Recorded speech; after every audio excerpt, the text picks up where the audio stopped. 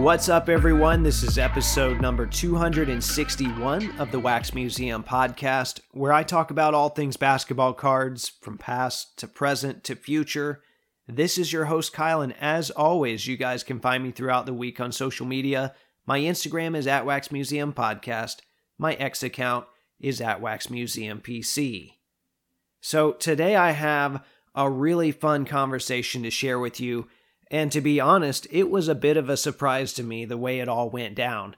You see, a couple years ago, I had Scott Tarter on the show to talk about the old ABA, the Dropping Dimes Foundation, and his fight for ABA player pensions. Well, about a week ago, I emailed Scott to see if he'd be willing to come back on and catch us up to speed on how all that's going, because a lot of stuff has happened since then. So we set up the Zoom meeting, we're testing everything out, and Scott says, hey, you definitely want to make sure you're recording this one. And the next moment, former ABA Pacer Darnell Hillman slid in front of the camera. And like I said, that was obviously a huge surprise for me, one that I'm incredibly thankful for. It's definitely a top 5 moment for me in the show's history so far. Scott knew I would really enjoy that, and he was kind enough to make it happen. So thanks to Scott, and then obviously thanks to Darnell as well. So you'll be hearing that one here in just a moment. But real quick, some of you have asked for ways you can help support this show. The easiest way is my eBay affiliate link. And using this link costs you absolutely nothing, just an extra 30 seconds or so of your time, but it helps support the show. To access this link, simply go to waxmuseumpodcast.com, click the eBay logo, shop as planned, so whatever you are going to buy anyway, just click my link first, and the show gets a small commission in the process. Once again, that's www.waxmuseumpodcast.com. This is Slick Leonard. You're listening to the Wax Museum Podcast. Boom, baby! Okay, so joining me today is actually a couple of people, and one of them was a fun surprise here, so I can't wait to share that with you guys. But one of them I've chatted with already on the show on episode 155, where we talked about his quest to help former ABA players get money they need for life's basic necessities. And the other one is a former ABA player, which is very exciting. So a lot has happened over these last 2 years, and I thought it'd be a good time to revisit that conversation I referenced from episode 155 and get some updates in the process. So I've got Scott Tarter here, and I've also got Darnell Hillman. How are you guys doing? Did you get any rest since the All-Star break? I've been trying to recover now for a solid week. Every time I think I'm just about getting there, somebody is reaching out for something else involved in the aftermath of the All-Star game. But it's been a fun week. Been a real good fun week. I'm right with we had Atlanta Sports hosted an event Sunday night right after the All-Star game. It was actually a watch party for the players who weren't at the game, the ABA players who weren't at the game, and then it turned into an after party. And boy, these guys might be a little bit older, but they stayed until 2:30 in the morning, and I didn't get out until 3, didn't get to bed until 4. So I'm still working on recovering. I think those days are gone for me as far as staying up till 2 or 3, but if there were ABA players there, I think I would make it work. Yes. I figured you were a little wore out from All-Star Weekend, so I tried to give you at least a week before I invited you on here. And we'll talk more about All-Star Weekend here shortly, but first, I want to tie up some loose ends from our previous conversation, and I know that's been a little while, so I want to give a quick refresher for you guys and then also our listeners at home, because I know Darnell was not in on that conversation. Obviously, he lived a lot of it, though, so won't have to do a lot of catching up there, but we talked a lot about the ABA, which was a rival league to the NBA in the late 60s and early 70s, and I want to be very careful here, because Scott, you kind of guided me last time. I used the word merger, which is not a good word. You said, no, it's not a merger. So you phrased it as it's an expansion, correct? Yeah, that's exactly what it was. So if not to get too far into the weeds, because with my legal background, I can do that. So if I was talking to my family, my brother, and we just wanted to drink a beer and talk about in human terms what happened, it would be that the ABA, which started in 1967, right, and the NBA had been around since about 1949 at that point, but the ABA came in as a rival league, and it brought a whole lot of innovation to the game of basketball. It brought a whole lot of change. It brought a whole lot of integration to basketball. I was directly responsible for a lot of that. It brought the three-point shot. It brought the fast up-tempo style of play, the hardship rule that brings players in early before they've graduated from college. It brought the slam dunk competition on All-Star Weekend. So many of the things you see today in today's NBA basketball games came directly from the ABA, and the ABA was a competitor that, had it been getting enough play on national TV, had it been getting television contracts back before the internet and before cable TV, it would have been much more than just a rival to the NBA. So what ended up happening was the NBA had the TV contracts. It knew that it had a serious competitor in the ABA, and it had all these amazing athletes in the ABA who were playing this incredible style of basketball, but they were very good business people. David Stern was a lawyer back then representing the NBA. And the NBA knew that without television contracts, the ABA was in financial difficulty. And that's why you saw a lot of turnover with ownership of ABA teams and moving of franchises from one city to another. The Pacers were obviously a rock in the ABA with their management and always staying in Indiana. But players within the NBA sued. Oscar Robertson, in fact, was the lead plaintiff. They sued the NBA to prevent a merger of the teams, right? Because the NBA owners in 1971 were saying, this is awesome, man. These guys are incredible. They're running us out of business. They're getting player salaries to go up. They play an awesome style of play. Let's merge, get all their athletes, get all this cool stuff that comes from the ABA. So the NBA and ABA owners themselves wanted a merger. The players did not. So Oscar Robertson and some of the other players are saying, we don't want this, right? Because then we won't be able to negotiate higher salaries, and because they like the competition. The players were successful in keeping the two leagues separated, and until 1976, when the ABA was in such financial difficulty that the NBA management and owners knew that they didn't have to merge. All they had to do was wait until the league died, which it was doing only because of the lack of television revenue, and so they went in and brokered an expansion deal, which involved the NBA taking the Nets, the Nuggets, the Pacers, and the Spurs from the ABA into the NBA. Each of them had to pay $3.2 million, which in 1976 was a huge amount of money. And then the Nets, on top of that, had to pay another $4 million for the right to have Julius Erving on their team and to play in New York and be a competitor of the Knicks. The Nets, Nuggets, Pacers, and Spurs, when they came into the NBA in 76, lost draft. They didn't get draft rights for years. And so far from a merger. And the problem is that meant the ABA players, since it wasn't an actual merger, came into the league as former ABA players on former ABA teams, or they came in the dispersal draft from the ABA, from non-surviving ABA teams, and started playing on NBA teams like Artis Gilmore did with the Bulls. And they weren't part of the NBA's pension program. They didn't get healthcare benefits or pensions that would have been coming had this been an actual merger. So the last time we chatted, we talked about your growing interest in basketball, Scott, and how you love the Pacers. Well, Darnell, we didn't get a chat with you. What did your path to the ABA look like? How did you get your start, and how did you wind up with the Indiana Pacers? Well, at the time, I went to San Jose State College out in California. And start of my junior year, I got drafted into the Army. So I played 2 years of Army basketball. And as I was coming out of the service, my college class, graduating class, was getting ready for the ABA and NBA draft. Unbeknown to me, both leagues had been watching me. And I got a notice from the Indiana Pacers that they were interested in me, invited me out, offered me a contract. And at that time, I just learned that I was probably going to go into the NBA draft equally as well, which was 2 weeks after the ABA. So I asked the Pacers if they'd hold off for the NBA draft. I just wanted to see what was going to happen there. And lo and behold, I got drafted in the first round, number 8, to the NBA Golden State Warriors.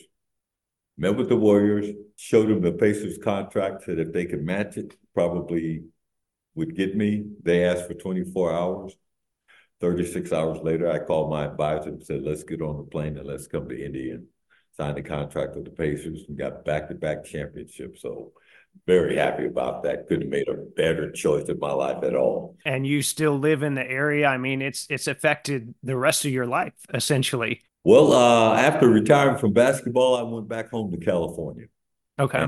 There for about, 13, 14 years and decided I wanted to get back involved with basketball. And I knew this would be the place for me to get that kickstart. And came back here and it's been heaven ever since. And you're really a great example of why the ABA was so important, because without there being a second league, there weren't as many roster spots. There weren't as many contracts that were offered up. This gave you more flexibility. And not only did you have choices, like you said, you made what I believe is the right choice, and you indicated is the right choice as well. So now, Scott, you mentioned before that these Pacers players like Darnell were your heroes growing up. And you went to school, you became an attorney.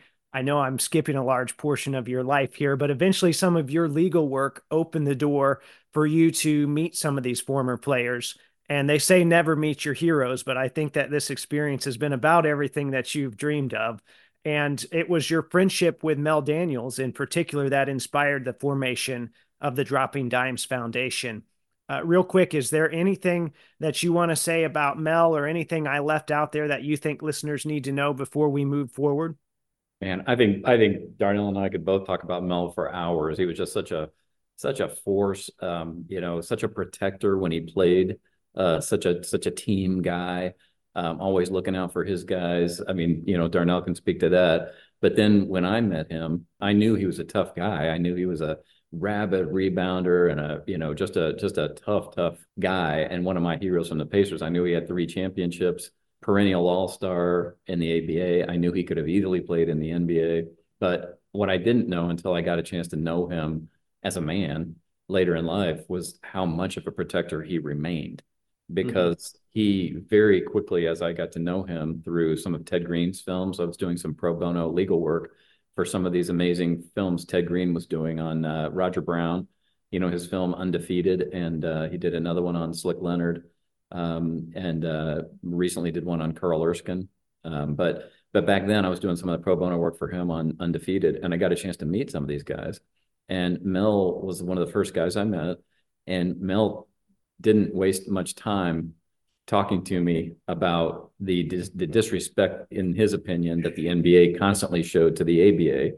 And, at first, honestly, because I wasn't there, so I was thinking, I don't know, that's just some old, but the more he talked and the more I saw that fire in his eyes, the more I thought, because he's a very, very smart man, and he was a very deep man.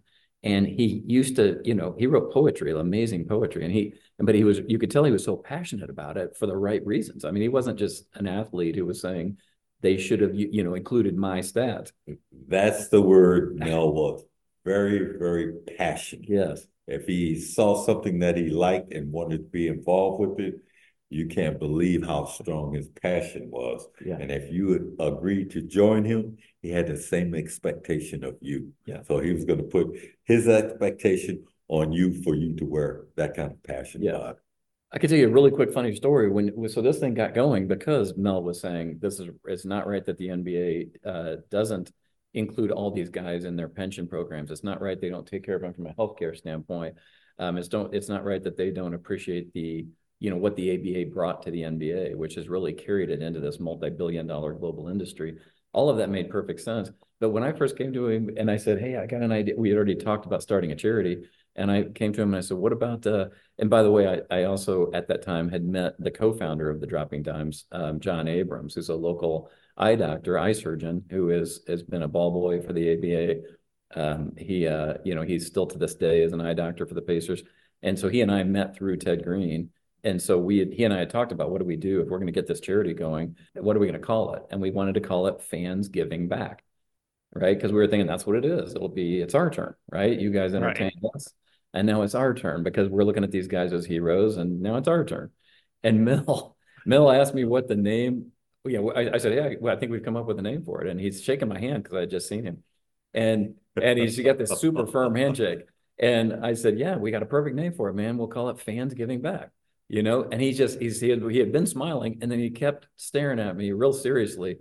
And he goes, and he's squeezing my hand really hard, like my hand's is starting to hurt. And he just went to a total, like he went from this to this, and he just looked at me and says, "Scott, I don't like it at all." And I'm like, oh, well, I thought it was kind of catchy. I thought it would. And he said, no. He said, the fans don't owe us anything. He said, we had the privilege and the honor of playing for Indiana, playing for Indianapolis, the Pacers, playing for the fans, and no one owes us anything. We got to do what we loved. We got paid for it. It was a huge part of our lives. And I don't want anything at all to do with anything that makes it sound like fans owe us something. I went, done. Fair enough, right? Done. So with that, so it quickly changed to Dropping Dimes Foundation. Darnell, do you remember your first encounter with Mel Daniels? Was it prior to the ABA, or was it when you linked up in Indiana? Well, actually, while I was still in the service, I was invited out. The Pacers were in the playoffs at the time, and they were playing against Utah. So while I was in the service, I came out, met with the team, and got a chance to see these guys, and then was in the locker room at halftime and heard Slick give them their little talk, and then got on the plane and came back.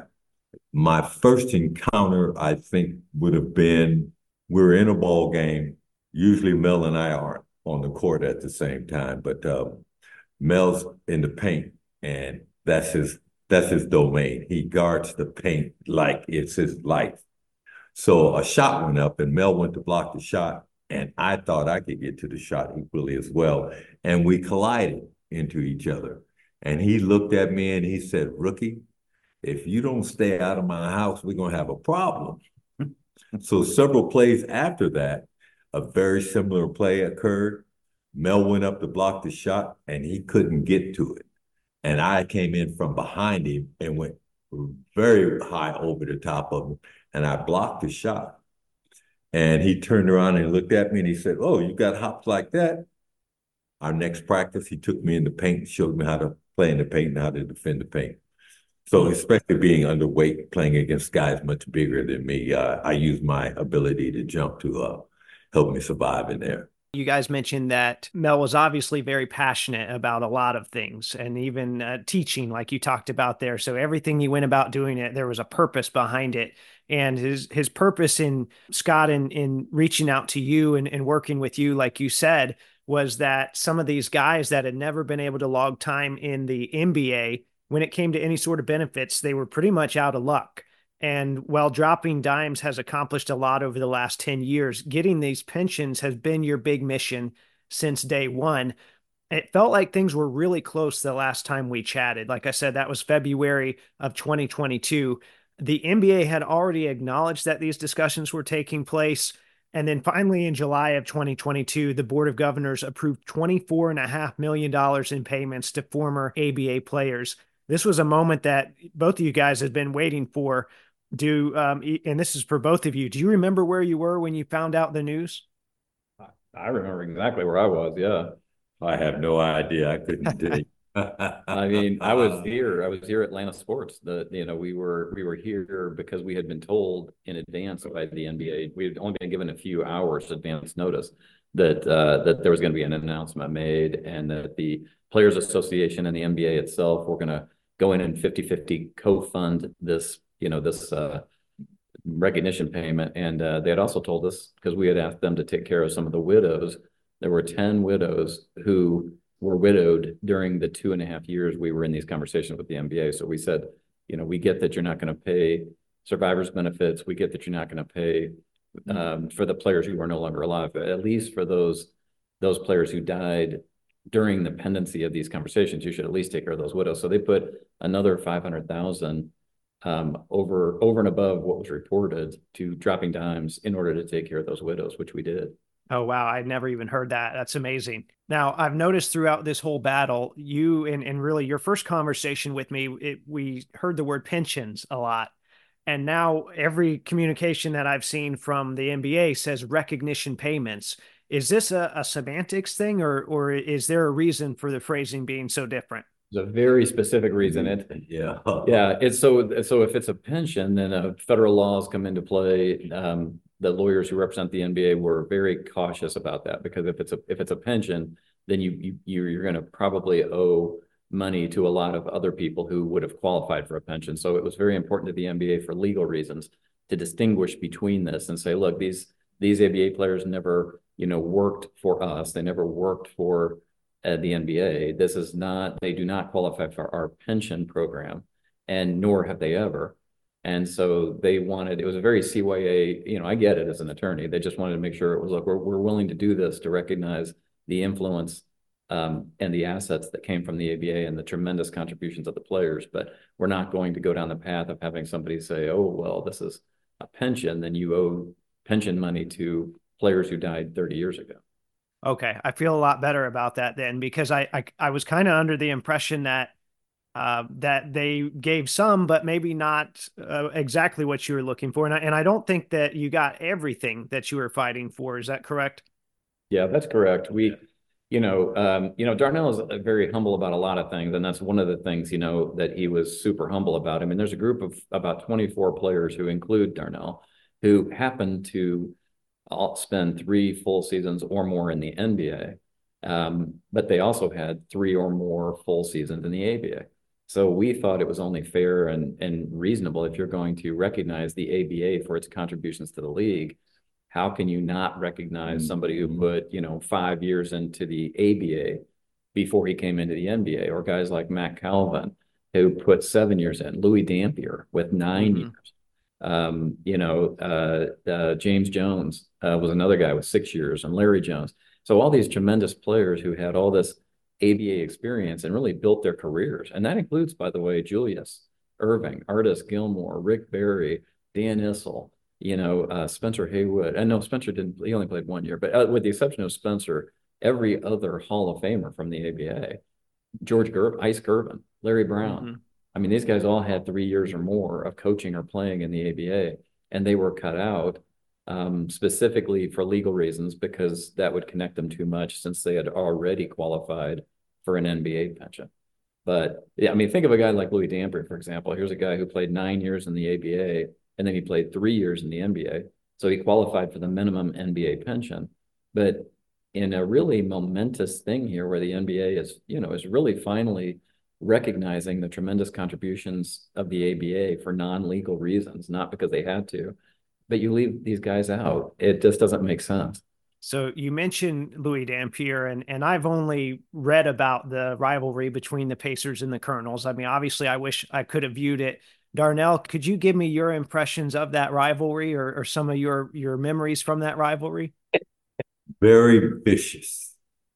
I'm just going to give you one word. It could be very vicious. Kentucky's always wanted to beat Indiana in basketball. Me coming from California, this was a story that I often heard, whether it was college, high school, or whatever. Kentucky always wanted to beat Indiana. Well, of course, that rivalry with the Indiana Pacers and the Kentucky Colonels was no less than vicious.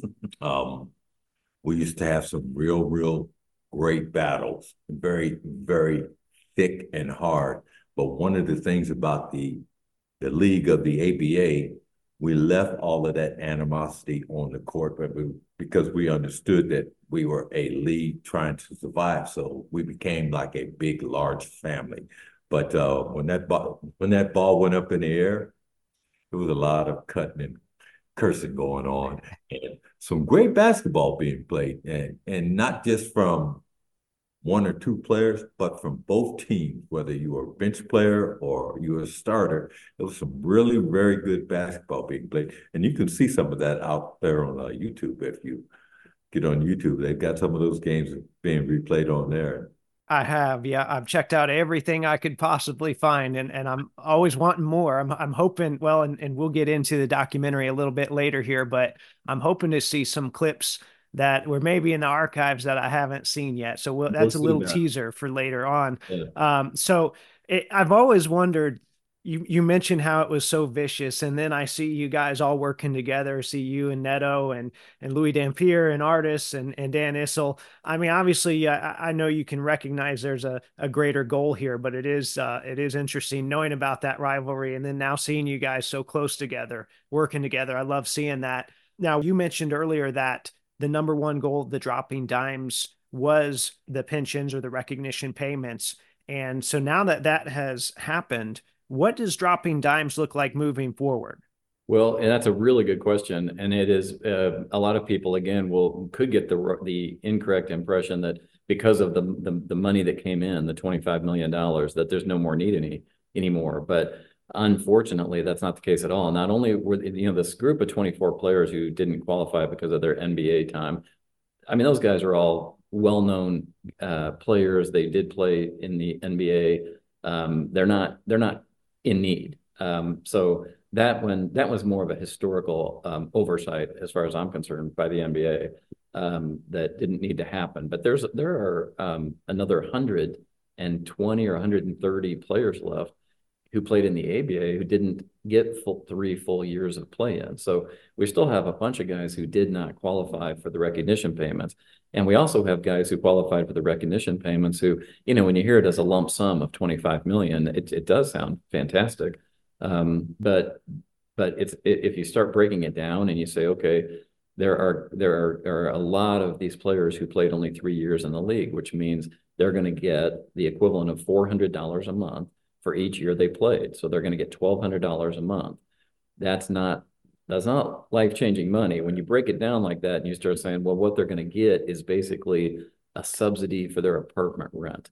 Mm-hmm. Or it's going to be enough to pay for their groceries that month. It's not to look down on it, but it's to be pragmatic about it and understand, it's one thing to say, hey, we're going to give these guys 25 million. It's another thing to look at the numbers and say, wow, I know this player. Darnell and I know a lot of guys who need a lot more than $1,200 a month in these years of their lives. They got healthcare issues.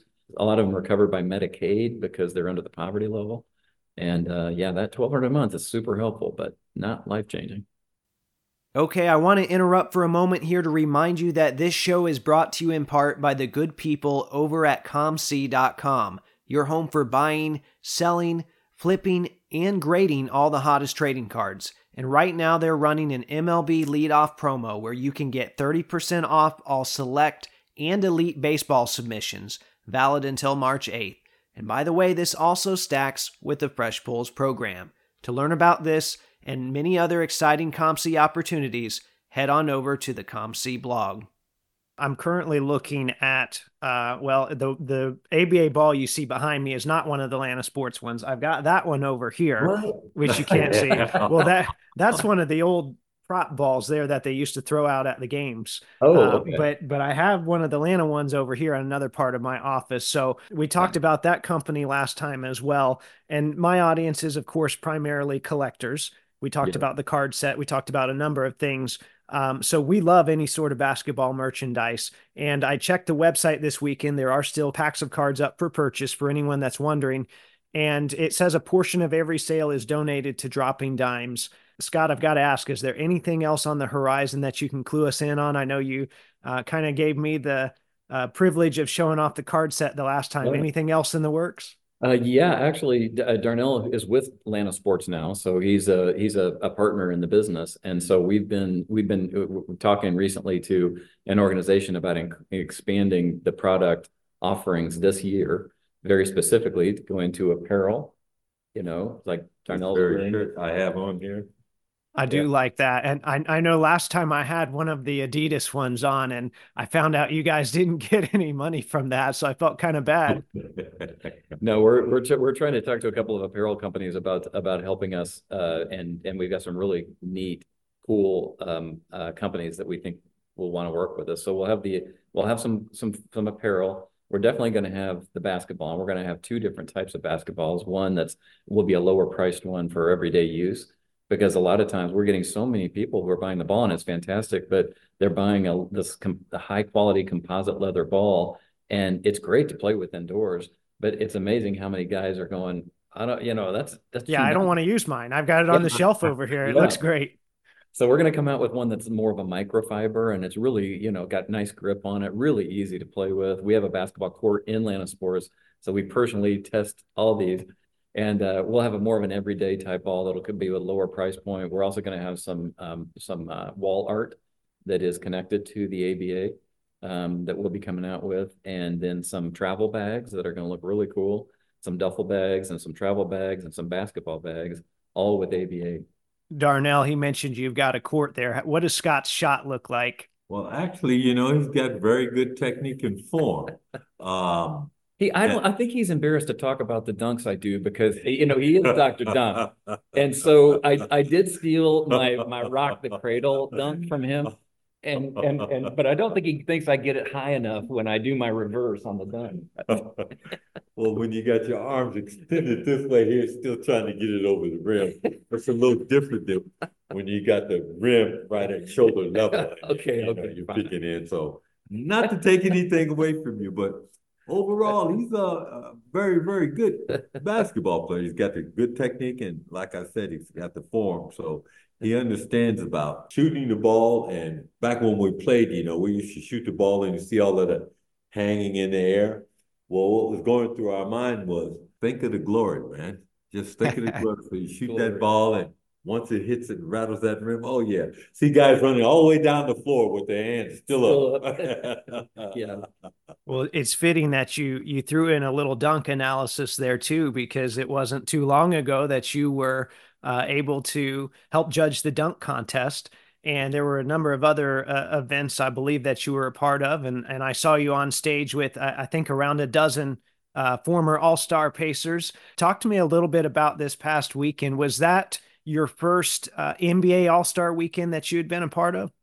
No, when I was early on, when I first started working with the Pacers, I had a chance to go out to the All-Star game out in San Francisco and attended that one. So this wasn't my first one, but this one was very unique in seeing all the different generations from, the 70s all the way to current players now. We had members representing all of those different decades, and watching the guys interact with one another. You know of one another, but you've never had a chance to really talk and chit-chat. So before they brought us out there on stage, we're all gathered back there just going, bouncing around wall to wall, talking to one another. It was pretty cool and exciting to see.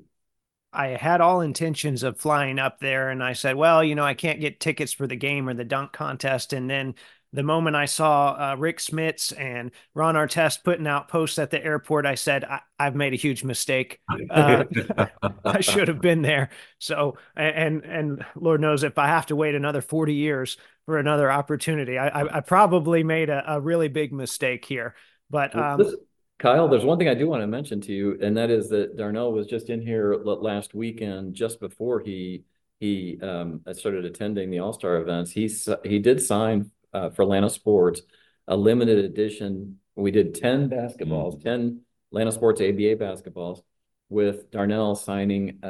Did we go with the silver or the gold? I can't remember. Silver. So in silver Sharpie, he did marked 1 of 10 through 10 of 10 basketballs. They're the only ones we're going to do. And we are going to be either selling those or doing those, doing a promotion where we say, we're going to do random giveaways for people who are buying things at Atlanta Sports. And those, I'm kind of mad I didn't get him to do one just for me. But we want to be true to the 1 through 10 right concept. And these are all, they all say 2024 Indy All-Star Game, first NBA slam dunk champ. And of course, he's got a beautiful autograph. Well, and you mentioned that contest. I missed out on the shirt that you guys made, the Bottle Shop shirt. I think that one was a limited release, right? That's true, but we're going to do those again. Okay. I'll have to definitely get in on that. Darnell, do you want to tell that story real quick? I know some people listening have probably heard it, but talk to us a little bit about that dunk contest, if you don't mind. Well, during our summertime, the Pacers players that remained here in town, we formed a softball team. And the Bottle Shop heard about us, and they became our sponsors. So this went on for about 2 or 3 years. And then later on, when the dunk contest came up, Bottle Shop found out that I was going to be a part of it. They asked me if I'd wear their warm-up during my warm-ups. And I said, sure, not a problem. You guys have really looked out for us during the summer, so I can put that on to warm up in. And that's where you saw the shirt at the finals out in Portland. And I didn't realize it was going to be that big of a thing, but people ask me about that right now, especially people here in town that know where the bottle shop store is. And it's been around for quite a while. It's changed hands from the dad to the sons, and they've got it up and going. And we frequently go by there from time to time, chit chat with the sons. Now, since you were in the contest, we've seen cars, we've seen birthday cupcakes, we've seen a little bit of everything, jumping over mascots. I understand a little bit why, because there's only so many things you can do. Darnell, do you think we've run out of dunks? Is there much more that can be done at this point? Yes, I think there's a tremendous amount that can be done at this point. It's all about your creativity. These guys are bringing these props out here on the floor. You're never going to see a prop on the floor during an actual ball game. But these guys can still do these kind of dunks during a ball game. So this should be the kind of thing that they're creating in their mind and practicing and attempting to do in a dunk contest. I'm not in favor too much of all of the jumping over props and individuals. Now, there are some guys out there that can jump over a guy playing defense and he's standing right there in front of him. It's not unheard of. I had a college teammate. People aren't going to believe this, but I had a college teammate by the name of Tommy Smith, 68 Olympics. Okay, I was going to say Tommy Smith and John Carlos, right? Yeah. Yeah. Took off from top of the key, not the foul line, but from top of the key and threw it down. Oh, wow. Exactly. That's a good lead. That's almost 21, 22 feet right there in itself.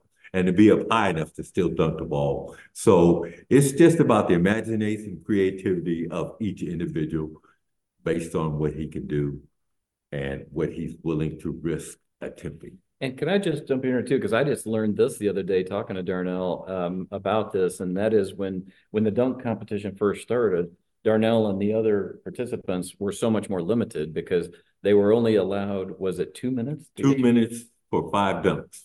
So if you think about that, you got 2 minutes for 5 dunks. If you miss one, Dee was telling me you're in big trouble. Like, you're now rushing because to get your 6 dunks in 2 minutes is going to be really tough because you have to go get the ball too, right? Yep. So these guys today are getting all this time and they can miss a dunk and then they can go back and retry the dunk. And a lot of people, not him and not Dominique Wilkins, were willing to still give him a 10, even though they missed the first dunk. And He was like, back when we had to do it, I mean, that might be a more exciting way to do it. Give these guys 2 minutes and then see what you can do and see if you're willing to take a risk on missing a dunk. I do like that. And thankfully they've adapted it a little. I think what was it, 2005, where Birdman, I feel like he missed 20 dunks at one point. It was rough to watch. And now on the highlights, we only see the ones he made, but I remember watching that on TV. That was too much.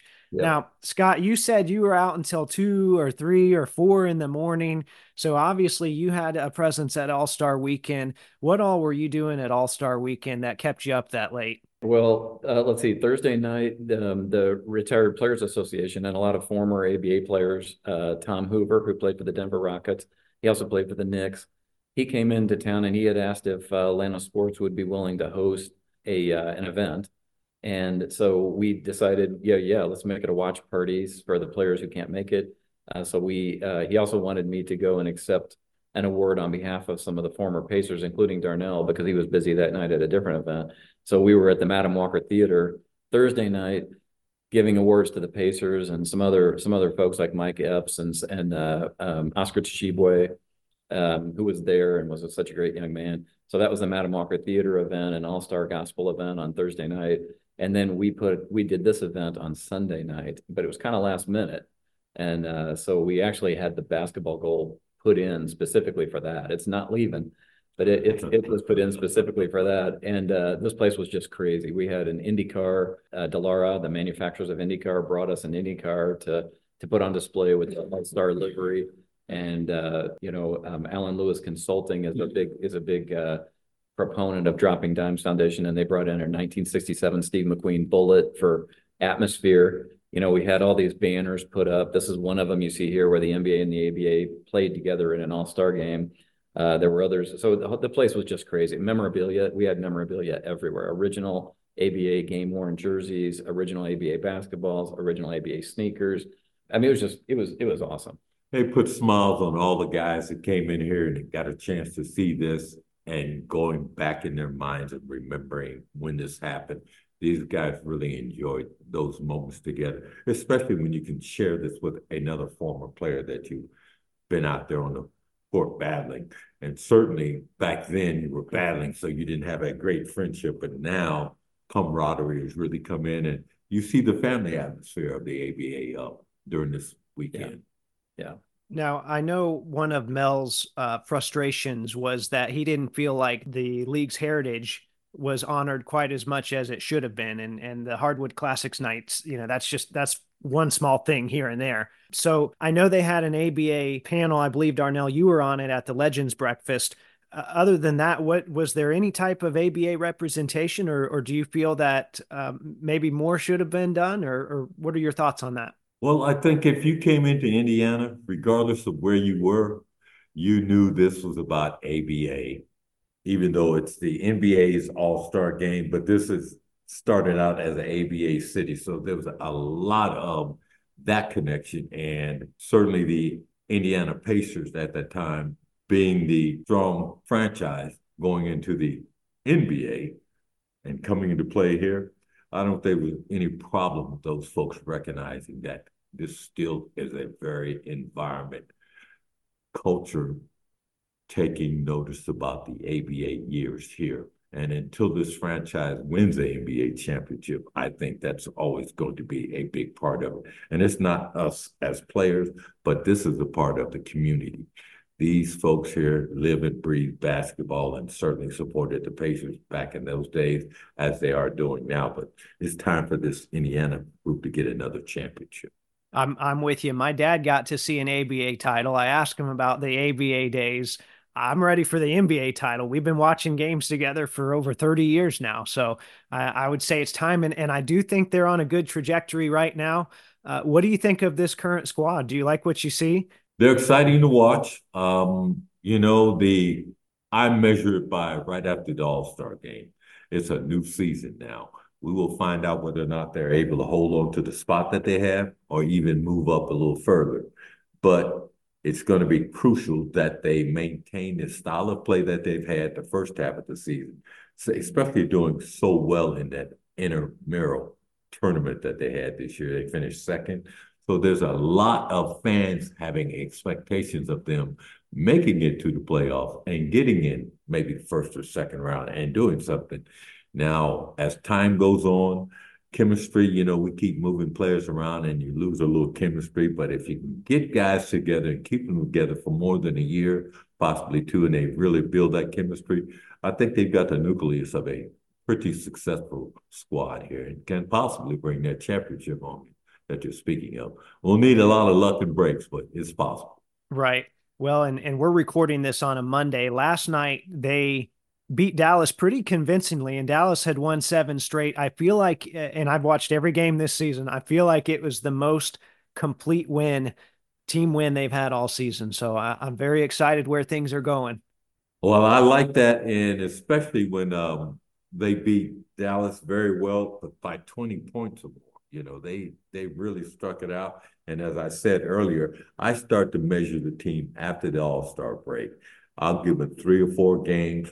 And if they're on a winning side in those 3 to 4 games after the All-Star break, I think they've got a good chance of momentum carrying them into the playoffs. So they look to be out of the gates pretty good. Let's hopefully they can stay healthy, no injuries, and keep building on the chemistry that we've been watching right now.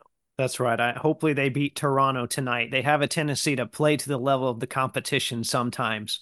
Now, anyone that watches them in any of these games that we're referencing, they'll see now that the Pacers have a black memorial band on the jerseys with the number 30 on it. And that is, of course, a tribute to George McGinnis.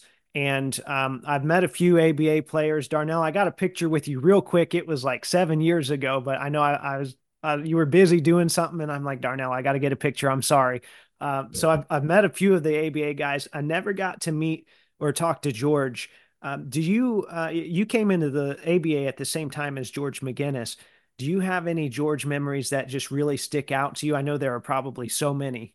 Yeah, the one that really comes to mind most is we were in a basketball game, and at that time shoes didn't last very long, and George was coming down the floor out near the baseline, and he made a cut, and his entire foot came through the sole of the shoe, and the shoe came up over his ankle. That's how hard the cut was. And then as he went into the finish the goal, he went on to finish the goal, and then they had to find out, had to stop play so he could get that shoe off of his foot and get him another shoe back on there so he could keep playing. But George was a specimen when he came in the league. About 275, strongest any of our big men, faster than all of our guards, and could outplay our forward. So when we look at LeBron James, George was our LeBron James back in the ABA days. Just had the body and physique and could do it all. Can play both ends of the floor. So tremendous athlete. Would that have been David Craig scrambling to try and find another shoe for George, or what happened? You pretty much hit it. Or David's hollering at a ball boy. Get back there in that locker room and bring some more shoes out here. Now, Scott, you met, well, I don't know. Maybe you did meet George during his basketball career. What was your first interaction with him, and what's a good memory you have of George McGinnis? That was easy for me because I never met him. Unlike Darnell, I mean, I'm not sure we've ever told the story publicly before, but Darnell and I first met when I was 10. And I went to the old Washington Square Mall where D was in the service. He had been in the service. He played on an outstanding team overseas for the service, for the Army. Played with Bill Walton, and really showed Bill Walton how to play coming out of high school. But anyway, back then I was a huge Pacer fan. I was 10. I loved the ABA, and I heard that my guy was Darnell. It wasn't Roger. It wasn't George. It wasn't Mel. My guy, and it wasn't Billy Keller. My guy was Darnell, and his big afro, and his wicked dunks, and his smooth coolness. And so I just wanted to be him, you know. So I hated Julius Erving because he played for the bad guys, and he was just like Julius Erving. He just played for the good guys. So I went out to Washington Square Mall to get an autograph because he was doing an autograph for the to promote the Army for recruiting, and I told that story to him after we became friends, you know, through Dropping Dimes. And I'm not sure he totally believed me because he's probably heard that a million times. And I said, man, you were my favorite player. I'm going to prove it because I'm going to bring you the only autograph I have original from back in those days. And it's that because I kept it. And I did, didn't I? Yep, I came back in this did. yellow sheet of paper with him dunking it and, you know, with the autograph on it. And I asked him to autograph it now because the other autograph was so faded. But so I knew him from a long time. George, I never met in his playing days. I only met him through the Dropping Dimes Foundation. And one of the very first things George did after Mel introduced us and Mel told him that John and I were getting the Dropping Dimes Foundation started is that man, you know, within a year of that, I mean, he joined the advisory board immediately, invited me over to his house to enjoy some of his beautiful wife, Linda's cooking, which was unreal, and all he did was talk about what he could do for us. I remember watching a neighbor of his come in who needed some help, and he dropped everything he was doing to help his neighbor. I remember him. I mentioned a few months after that I thought that was amazing that it took the NBA so long, or the Naismith Hall of Fame guys so long to put him in the Hall of Fame. And he invited me to join his family to go to the Naismith Hall of Fame to watch his induction. And he just was so humble, so kind, so nice, so genuine. It just blew my mind. Well, I've told a story on here before. I never, like I said, I never got to meet George. I did get to meet Hubie Brown once, and I kind of had to, there was some creative maneuvering to get around an usher at a basketball game so I could get to him. But I said, and this was before George had made the Hall of Fame, so I knew I had one question, and of course I wanted it to be Pacers related. So I said, Hubie, when is George McGinnis getting into the Hall of Fame? And he said, look, I'll tell you what, if I want to win one game, I'll take Julius Erving. If I want to win a series, I'm taking George McGinnis. And that to me said all I needed to know, because I'm left reading and just watching clips here and there online, but to hear it from the people that were there, that tells me what kind of player he was. And then to hear you guys tell me what kind of a person he was as well is just so special. Now, as we wind things down today, I want to talk about one more major project that you guys are involved with that we've teased here already. And this was about a year and a half ago. It was announced that there's going to be an Amazon docuseries focusing on the ABA. And Scott, it looks like from what I read, you're an associate producer of the project. Is that correct? Yes, that's true. Okay, so we've seen different ABA pieces before, be it the 30 for 30s or the Ted Green films that you've talked about earlier. But as far as I know, I've never seen a full series like this. What can you tell me about this project so far? Well, HBO did one was it called Long Shots? I can't remember now. That's right. I think that's like an 8-parter on YouTube. I have seen parts of that. Okay. And I think in real life back in the day when we just had cable, it was maybe an hour long or 2 hours long. It wasn't that long. It was a documentary, and it didn't go into a lot of the history. And it's still around, like you say, on YouTube. But this is going to be sort of the quintessential story of the ABA. It's called Soul Power: The Legend of the American Basketball Association, and Kenan Kamwala is the director, and he is a really talented young man. And Julius Erving is an executive producer, and George Karl is an executive producer. A guy named Brett Goldberg is also an executive producer, and Todd Lieberman, who's done a ton of stuff out in Los Angeles. And they did an unbelievable job. They brought me in to give them some history and to maybe help them out with some storyboarding, which was an opportunity of a lifetime for a kid from the east side of Indy. But I've seen now all 4 of the episodes, a 4-part series. I saw them, in their editing stages when there were still watermarks on the video footage. But these guys got a hold of a group that had vault footage of the ABA games in color that no one I know had ever seen before.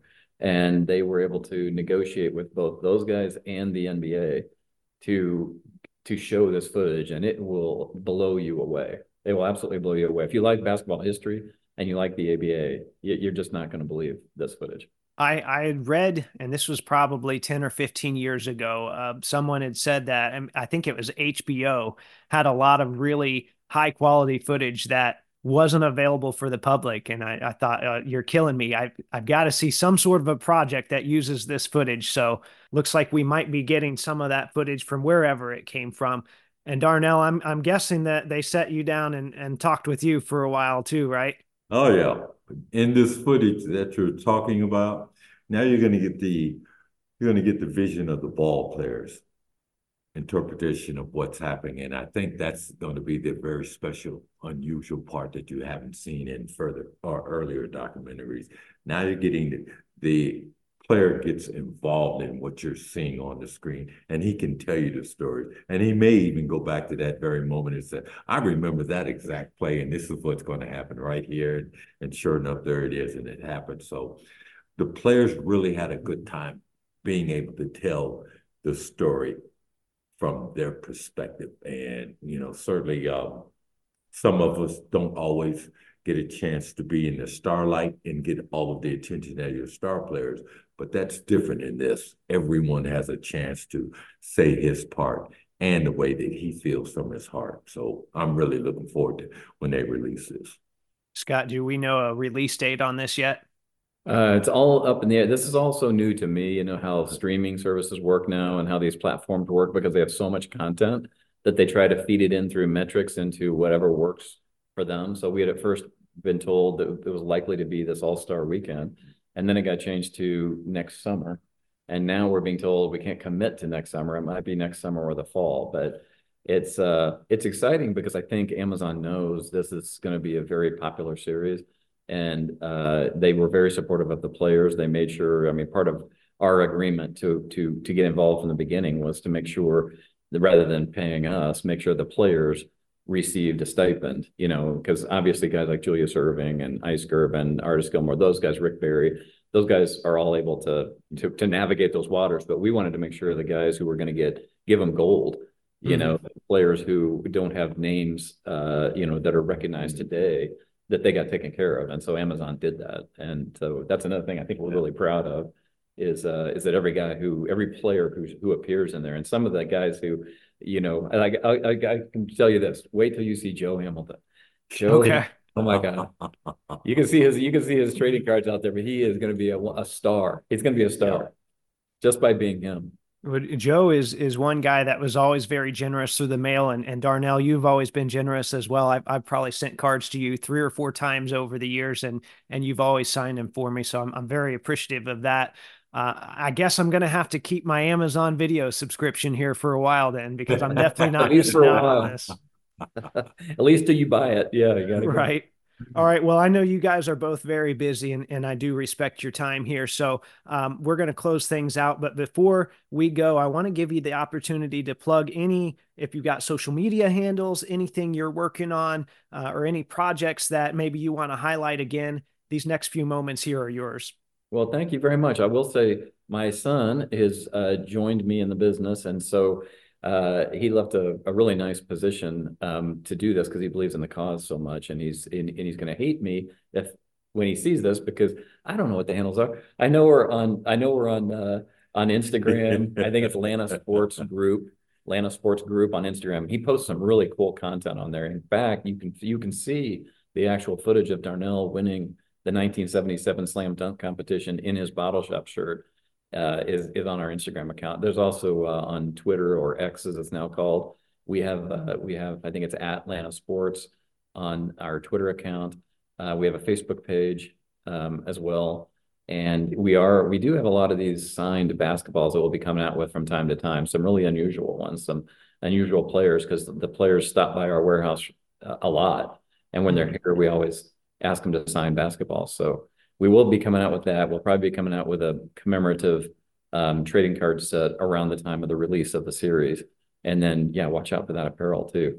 But our social media can be fun. All right. Well, I'm definitely following, and I'll make sure. I think you got them all right, but if you didn't, I'll go back and I'll make sure we get those posted. Thank you. So thanks again, guys. All right. Thank you very much. Thanks. Kyle, take it easy. All right. Well, there you have it. Like I said, the addition of Darnell was a huge surprise for me, and one that I hope you guys enjoyed as well. Scott and Darnell are obviously, as you heard here, doing a lot to help former ABA players. They mentioned some of their social media handles there at the end. And then Dropping Dimes and Atlanta Sports, of course, have websites as well. So make sure you check those out too. And I plan to post about some of these initiatives as well. So be on the watch for those on my Instagram, which is at Wax Museum Podcast, or X under the handle at Wax Museum PC. In the meantime, if you like the content I'm providing, please subscribe, rate, and review on iTunes, Spotify, or Google Podcast. Hit up the website for my affiliate links. Tag Taco Bell and let them know they can pay me in burritos. And until next time, this is the Wax Museum Podcast.